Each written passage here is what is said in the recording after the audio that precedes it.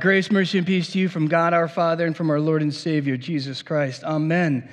Brothers and sisters in Christ, just really quick before we dive into Scripture and the message and all of that, after church, we've got a little time of fellowship. It's coffee, donuts, and all of that. Then our Omega Hour, which is like a Bible study, not entirely a Bible study. There's a lot of scriptures, but it's kind of a topical thing. Today, we're going to talk about angels. And I know that's a pretty popular topic for people to talk about. People always want to hear more about angels. So we're going to be covering that after in the Omega Hour. You are welcome to join us. It starts about 11 o'clock or so. So come back on in. I've got a handout for you if you would like, all that kind of stuff. And for those visiting, maybe visiting online even, we are walking through the entire book of Revelation.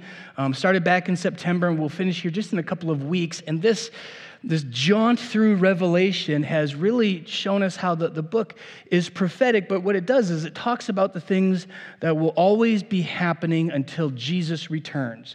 The 3 sevenfold visions, all of that stuff is about what's going to continue to go on until Jesus returns. We're past that part in Revelation to what's it going to be like when he returns. And this isn't about just dying and going to heaven, but at the resurrection, those who have died and gone to heaven are raised from the dead. If we are lucky enough to be alive when it happens, then our bodies change into a resurrected body, and then what? And that's what our text is about this morning. So this is Revelation chapter 22. We're going to do verses 1 through 5. Then the angel showed me the river of the water of life, bright as crystal, flowing from the throne of God and of the Lamb.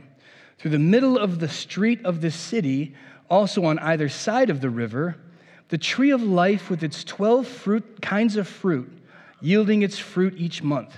The leaves of the tree were for the healing of the nations. No longer will there be anything accursed, but the throne of God and the Lamb will be in it, and his servants will worship him. They will see his face, and his name will be on their foreheads, and night will be no more.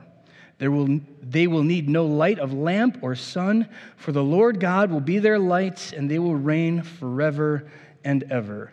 Brothers and sisters in Christ, this text is talking about the resurrection of the dead into a new paradise, a new Eden. That's what we're talking about today. But as a useful reminder, the text of Revelation has in it a lot of language that is symbolic, but that doesn't mean it doesn't have a connection to what is real. So we believe in a physical resurrection from the dead. The church has always believed that there will be this physical resurrection. In fact, even in the Old Testament, there was this promise of the resurrection from the dead that we understood all the way up until God's people knew this, all the way up until Jesus himself rose from the dead, and then it sort of solidified this thinking in our mind that truly we will be raised as Jesus was raised. So it kind of gave some clarity to that. But the resurrection from the dead is the centerpiece of Christian theology. This is our great hope. We think sometimes that the hope is that we die and go to heaven, which has a great deal of hope in it, and it's a very good thing, yes. But the resurrection from the dead is even greater. It's a hope that is more realized. It's a hope that is more tangible. It's a hope that you can touch and embrace. That's what I always say is, if we die and go to a spirit realm and we see our loved ones, that's wonderful. If we die, go to a spirit realm, but then are raised bodily and we see our loved ones with physical bodies, then we can hug, we can high five, we'll sit and eat meals together, we'll walk through paradise together, we'll hold hands, we'll laugh, the big belly laugh, right? We'll actually experience all of those physical things again. So the resurrection from the dead is really the centerpiece. As wonderful as heaven is and will be, I always say, I'm not trying to diss heaven, I'm not dogging on heaven, but we're talking about something even greater than that at the resurrection. So that's this picture is everybody is raised from the dead, and we're in this place that seems incredible and wonderful, but what's more important is in this beautiful and wonderful place that is paradise, that has these trees of life and all of this stuff, all that symbolic language. There is a life force, and it has a source. And that's the focus of the text. We're going to start there as the source of all of this life. And it's useful to think in terms of the source of life. And in our text this morning, it is that river that runs right through the middle of the garden. And the trees grow on the sides of it. It's such an apt analogy. It's a beautiful symbol because the way that water works is so profound in our world. I mean, water is a necessity for anything that is alive. Anything that lives needs water. I mean, pretty basic biology right there. But the water source and the type of water, well, that can make a difference, right?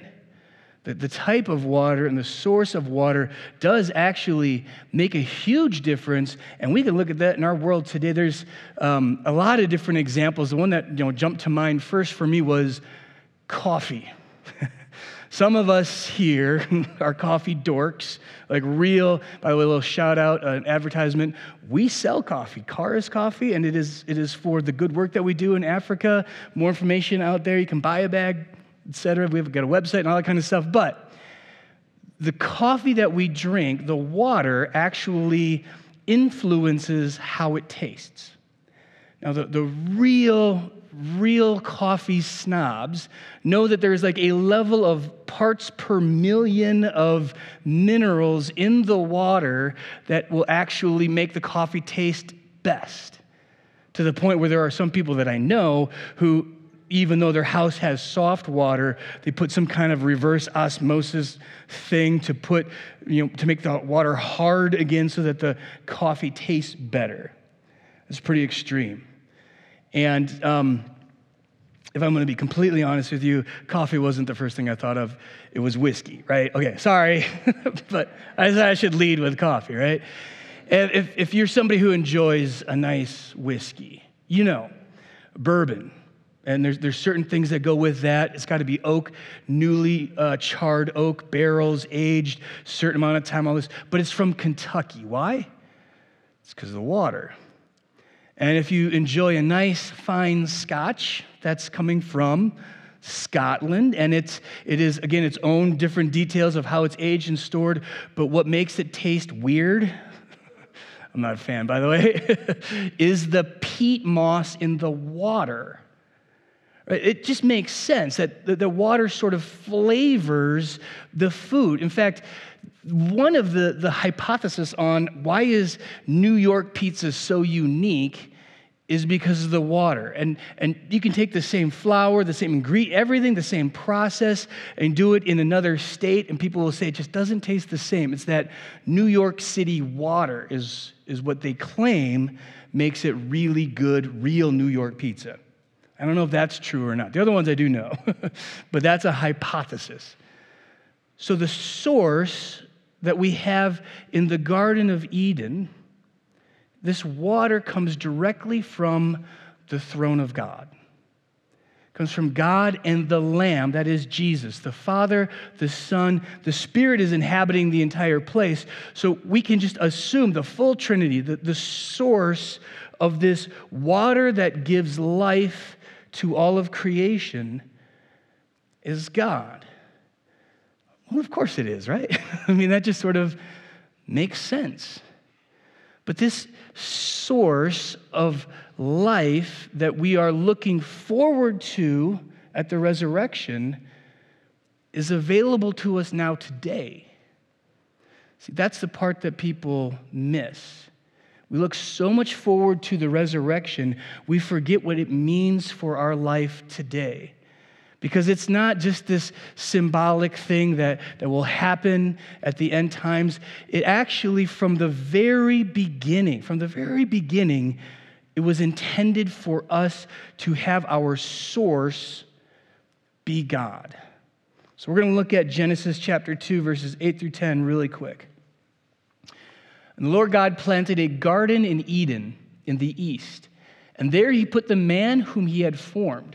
And out of the ground the Lord God made to spring up every tree that is pleasant to the sight and good for food. The tree of life was in the midst of the garden, and the tree of the knowledge of good and evil. A river flowed out of Eden to water the garden, and there it divided and became 4 rivers. So we get a glimpse of it in the Old Testament in Genesis, how God had this idea, this concept of the source of all things that nourishes all things comes from this place called Eden. That word Eden is interesting. It's a word that kind of just means a really awesome, incredible garden. Nature, all stuff created. That's what Eden is. It's really kind of transliterated into paradise. That's actually just a transliteration, meaning it's a word in Greek that we just kind of sound out in English. But it's used in the Old Testament to reference kings' gardens and parks, and luxury is sort of associated with that word. And all things that are wonderful are associated with this word that means paradise, means perfect. Because the source is God. And from that flows all things. One of my pet peeves are newer songs, newer music that just make no sense and the lyrics are dumb. I'm a guy who likes good lyrics in his music. And I've said this source like 15 times, and a handful of you know where I'm going with this. Justin Bieber. He's got this song, and it's the dumbest song. In it, he says, I get my life right from the source. I'm sorry, I shouldn't even know these lyrics. The song is so dumb. But what is he talking about? The most important things in life he gets right from the source. And what are those things?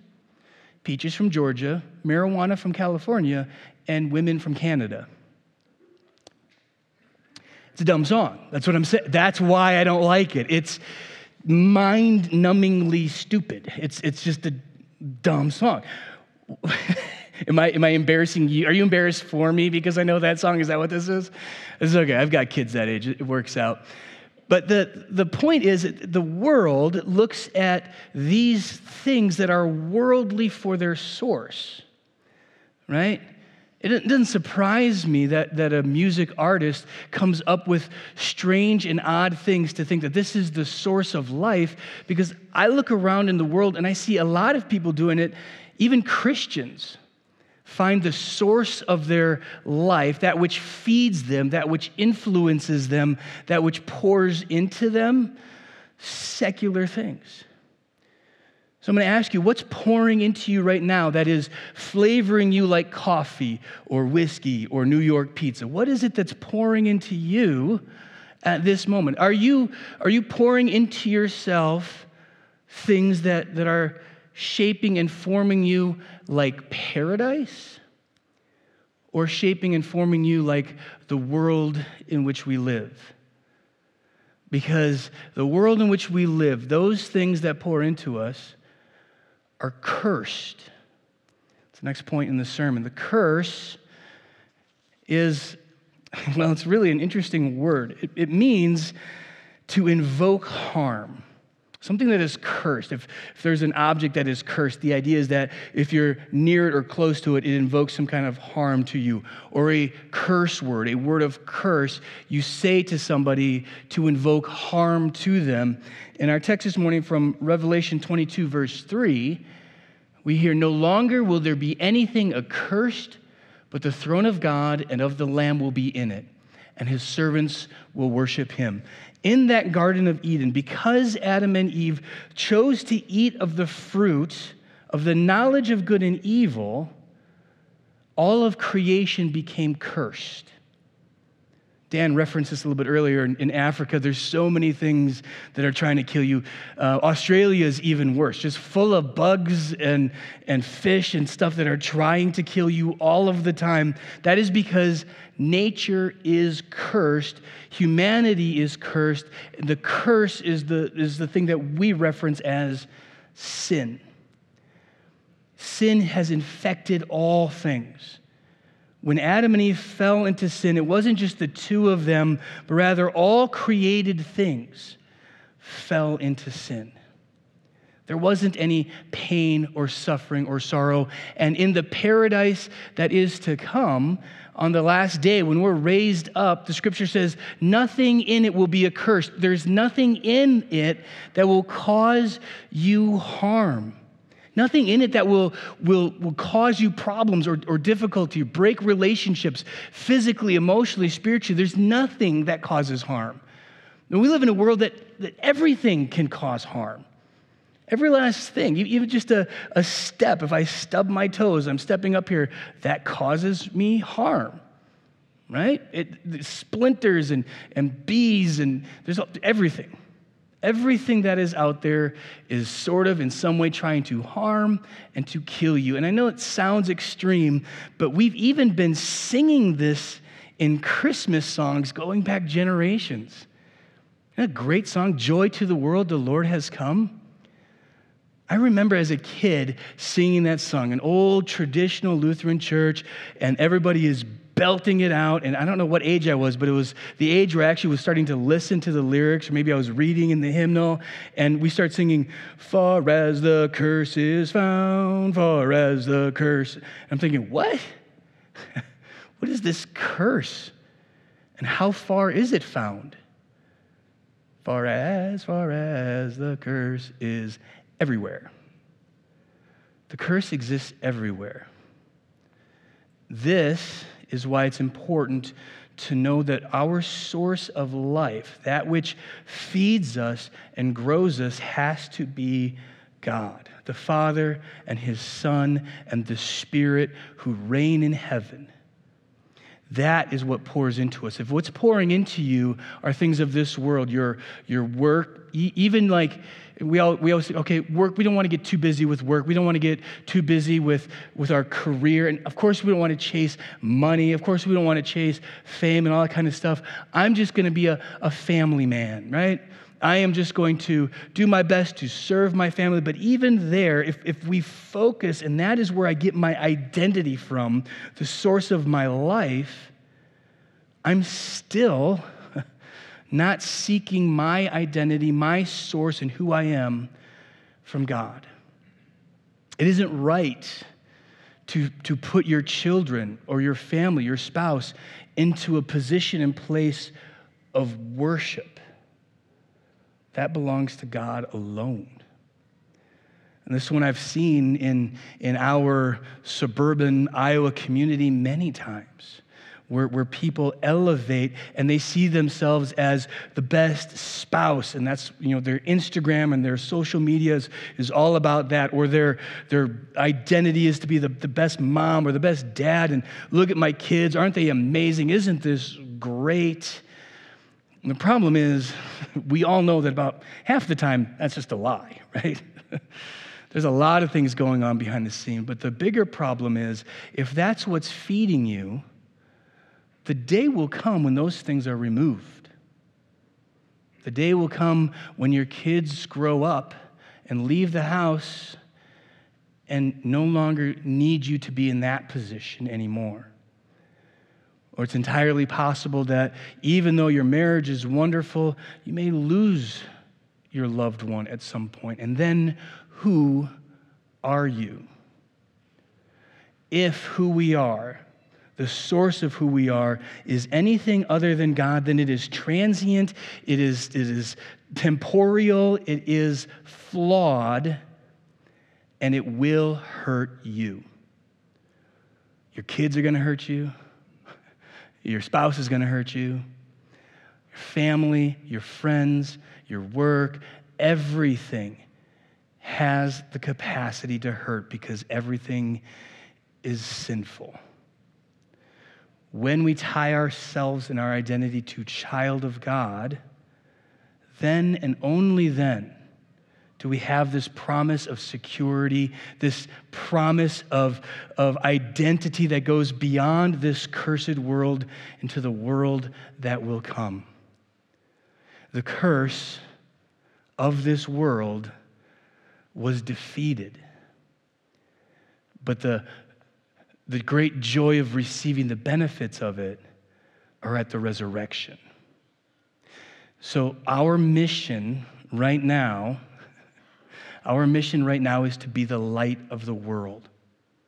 Now, we're going to talk about the mission completed because in our text, we have from Revelation chapter 22, 4-5, they will see his face, and his name will be on their foreheads, and night will be no more. They will need no light of lamp or sun, for the Lord God will be their light, and they will reign forever and ever. Again, this symbolic language doesn't mean that there won't be a sun and a moon and stars and day and night, but rather the light that he's talking about is a different type of light.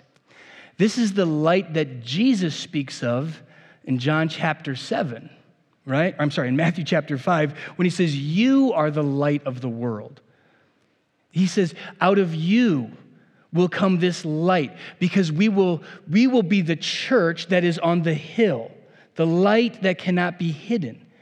And at the resurrection, that mission is over. We are no longer the light. What we're discovering is that the source of that light is Christ himself shining to us through the world, because this world, another way to think of it, not just as cursed, is in darkness.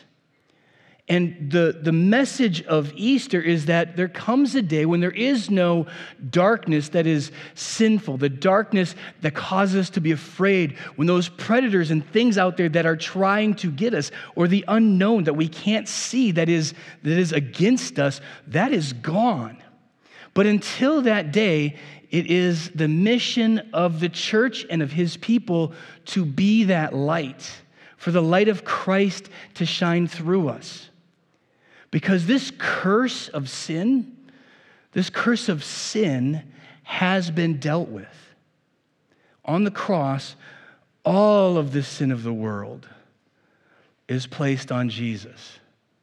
I want you to just try and fathom that for a second. I've got plenty of my own. All of you do as well. And not just all who are living today, but all who have ever lived and ever will live, all of their mistakes, all of their intentional acts of wrongdoing, all of the things that they have done, all of the sin of nature, all of the rebellion of this created world, all of that is placed on Christ, and it is dealt with. As he dies, that sin is put to death. The echoes of the curse and of sin still haunt us.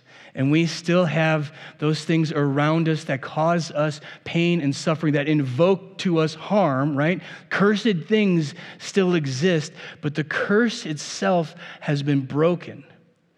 As Christ died on that cross, the curse is broken.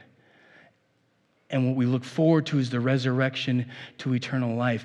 What Revelation is describing in chapter 22 is the end of the mission, meaning that there is no reason to bring light into the world because there is no sin and no darkness. There's no reason to proclaim the gospel to people because everybody not only knows who Jesus is, they see him face to face. You will never have, again, at the resurrection, to ask somebody if they know who Jesus is, because he's right there. See, the mission is for now. The mission is for us right now to share in a broken world this great hope. Not to ignore all of the bad things, not to pretend like our marriages are great and our kids are all perfect and wonderful. My job is fantastic. I take great vacations and all this wonderful stuff.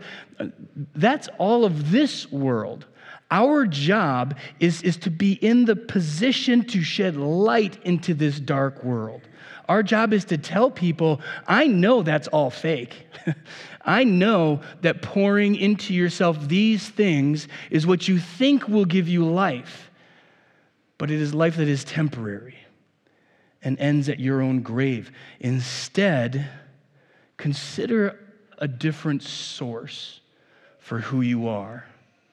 And the source for who you are as the God who is willing to step into this broken and cursed world and to take sin upon himself and to pay for that sin, to execute that sin so that we might have eternal life.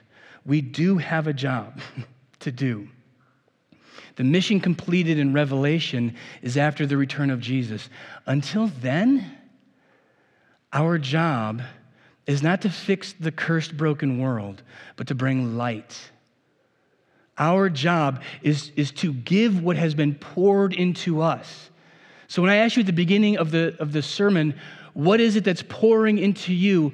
There's a reason that that's really important. Not only is it for your own spiritual health and emotional health, not only is it for you, but the more of the hope of Christ you pour into yourself, the more that you have to shine that light out into the world.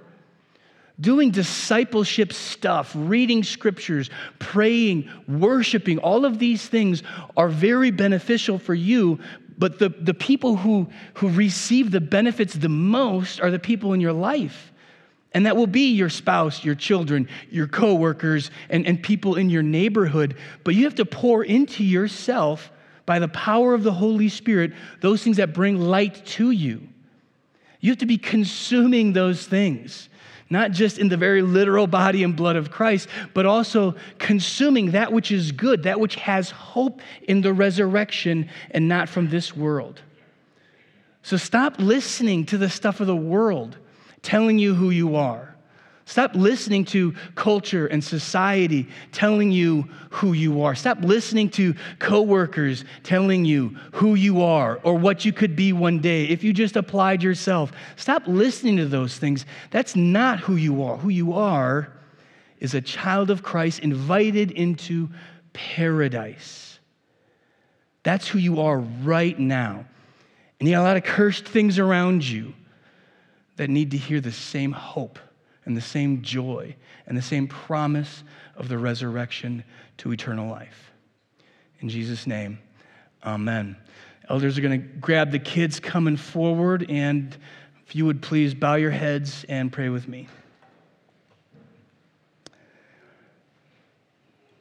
Heavenly Father, I thank you for pouring into me your Holy Spirit in baptism, your Spirit in this life that I have today. I thank you, Lord, for being present here with us today.